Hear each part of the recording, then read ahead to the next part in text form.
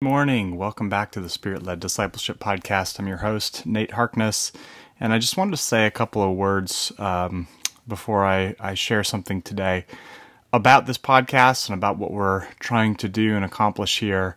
A lot of this whole idea of Spirit-Led Discipleship came out of a prayer time I had when I was in Ethiopia back in 2013, and I specifically felt the Lord directing me to write a book called Spirit-Led Discipleship. And the book has evolved over the years, but what it's become over time is a conversation about what it means to listen to the Holy Spirit in the way that we approach our spiritual growth, as well as the spiritual growth of others. I think we have this idea that Jesus had this master plan of discipleship that he was following all the time, and I think that's very possible. But I think one of the things that miscommunicates to us is this idea that all we have to do is reproduce Jesus's master plan in our own discipleship journey and the discipleship journey of others, and people will grow. But in reality, the one-step discipleship method of Jesus was the Son of Man can do nothing on his own. He listens to what the Father is saying, he watches what the Father is doing, and he says those things and he does those things. So it was a journey of listening, of intimacy, and really of obedience. And that ties into some of what I want to talk to you today about. So this book, Spirit-Led Discipleship, is going to be coming out hopefully later this year. And I'm really excited to release it just as a gift to the church, and specifically to people who I've talked with over the years, and I've talked with about this idea of practicing the presence of God. And they've said to me, that's been something I am hungry for. I'm jealous of people who have this experience of God's tangible, living, interactive presence in their daily life. But I don't see a lot of practical help and input on how to do this and how to practice this. So I hope to build through the book and also through this podcast some of the theological framework, as well as offer you some very practical tools.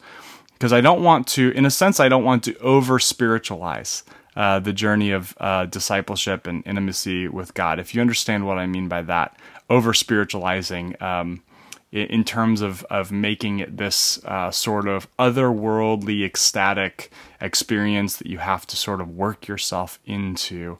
I don't think it's that way at all. I think the journey of faith with God is a very childlike and simple journey of trust and reliance. And yeah, there may be some wild spiritual experiences along the way, but the bread and butter, the meat and potatoes of that adventure is a daily decision to say yes to Jesus, to say yes to his friendship, to say yes to intimacy. It's a very simple and very old idea. It's not a new and fancy idea. It's just something very old that we are walking in. And as we read the Bible, it's a story of people who walked in or didn't walk in that adventure, that story. And so I want to offer this to you. All of these conversations we're having, all of the book, as well as this podcast, just as a sincere person-to-person hope that you'll find resources that allow you to connect with God, that allow you to connect with a good and loving Heavenly Father in meaningful and powerful ways that really are transformative. Because if you've been around the church or been around religious people long enough, you know how yucky it feels to be around people who talk the talk but don't walk the walk. I've been around those people, and that's really hard to be around, and I've been that person, and I was hard to be around.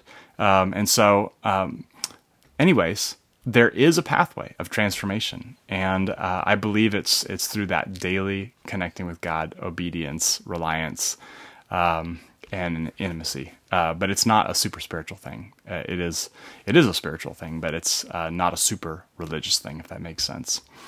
So today, what I want to talk about is just that. I want to talk about obedience. And oftentimes when we think about obedience, we think, what a bummer that we have to obey people in authority. What a bummer that we have to obey the laws and the police and our parents and the people in authority over our life. And I understand that. I am coming from a background where I want to know why there are rules. I want to know why people are asking me to do things. I want people in authority to demonstrate their credibility and their trustworthiness in that position of authority in everything that they do.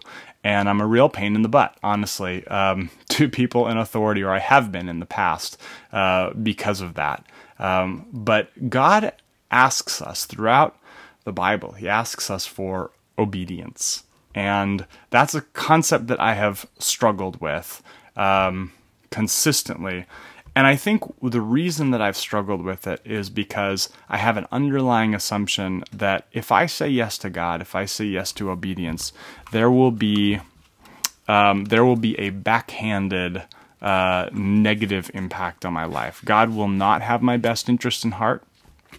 And I think part of that comes from listening to others who have chosen to be obedient to God and had to struggle with it. We get the impression that that saying yes to God is always this really, really like gut-wrenching like decision that we have to make against all of our instincts to do something that's crazy and out there. We have to sell everything we own. We have to cut off our hand and gouge out our eyes. We're going to have to move to Africa. We're going to have to go talk to everybody on the street, about Jesus. And if we say yes to Him, at least this is my thought process, He may ask me to do things that are very, very hard. And I think I didn't fully appreciate in the past just how considerate the Lord is towards our weakness, and also how faithful He is and how wise He is in the process of building us when we say yes to Him. So I was having coffee with a new friend, the other day, and one of the things that this friend communicated to me was, when I was first saved, there was something that I really felt strongly called to do with my life. And because of financial concerns and things like that, I said no to it. And I, in a sense, he was saying I ran from the call of God on my life.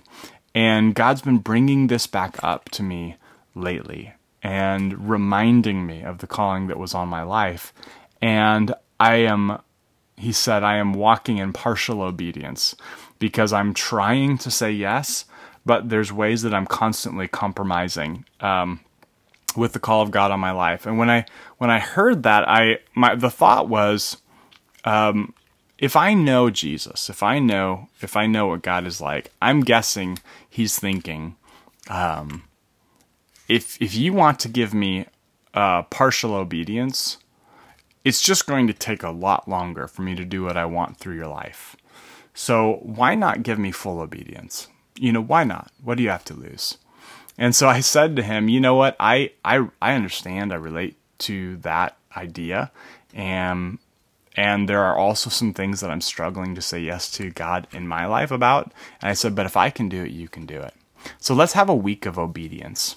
I said, I'll challenge you and I'll challenge myself. Let's say yes to God every day for 1 week. And I thought, in the past, I've had these fits of obedience in a sense that have come and gone. These resolutions in my life. I'm not going to be afraid. I'm going to trust God. And sooner or later, they kind of pass away. But I thought to myself, you know what? if I bet I could do a week. I bet I could spend a whole week of just each day looking at God and saying, all right, for real, God, this adventure is yours. So you lead me, and I'm going to trust you, number one, to not lead me in ways that I can't handle, to not lead me into things that you don't think I can do with and in your Spirit. But I'm just going to take stock of my life, and I'm going to say yes to you for 1 week, and we'll see how that goes. So that's the adventure I'm in. And a lot of what it means for me is just the very subtle things. And this is something I'm going to maybe invite you, not maybe, I'm definitely inviting you to join me for a week of obedience. Because God is good. Because he doesn't ask us to do things that he doesn't think we can do with him and in him and through him. And so what I'm doing is every morning I'm just waking up and I'm looking inside myself. And maybe this is something you can do at home. You can look inside yourself, and I want you to picture your person, who you are as a person. But I want you to picture it as a whole family of people. And later we'll talk about internal family systems and how this all works in the brain. But I want you to picture yourself as multiple people, maybe 2 or 3, maybe 50.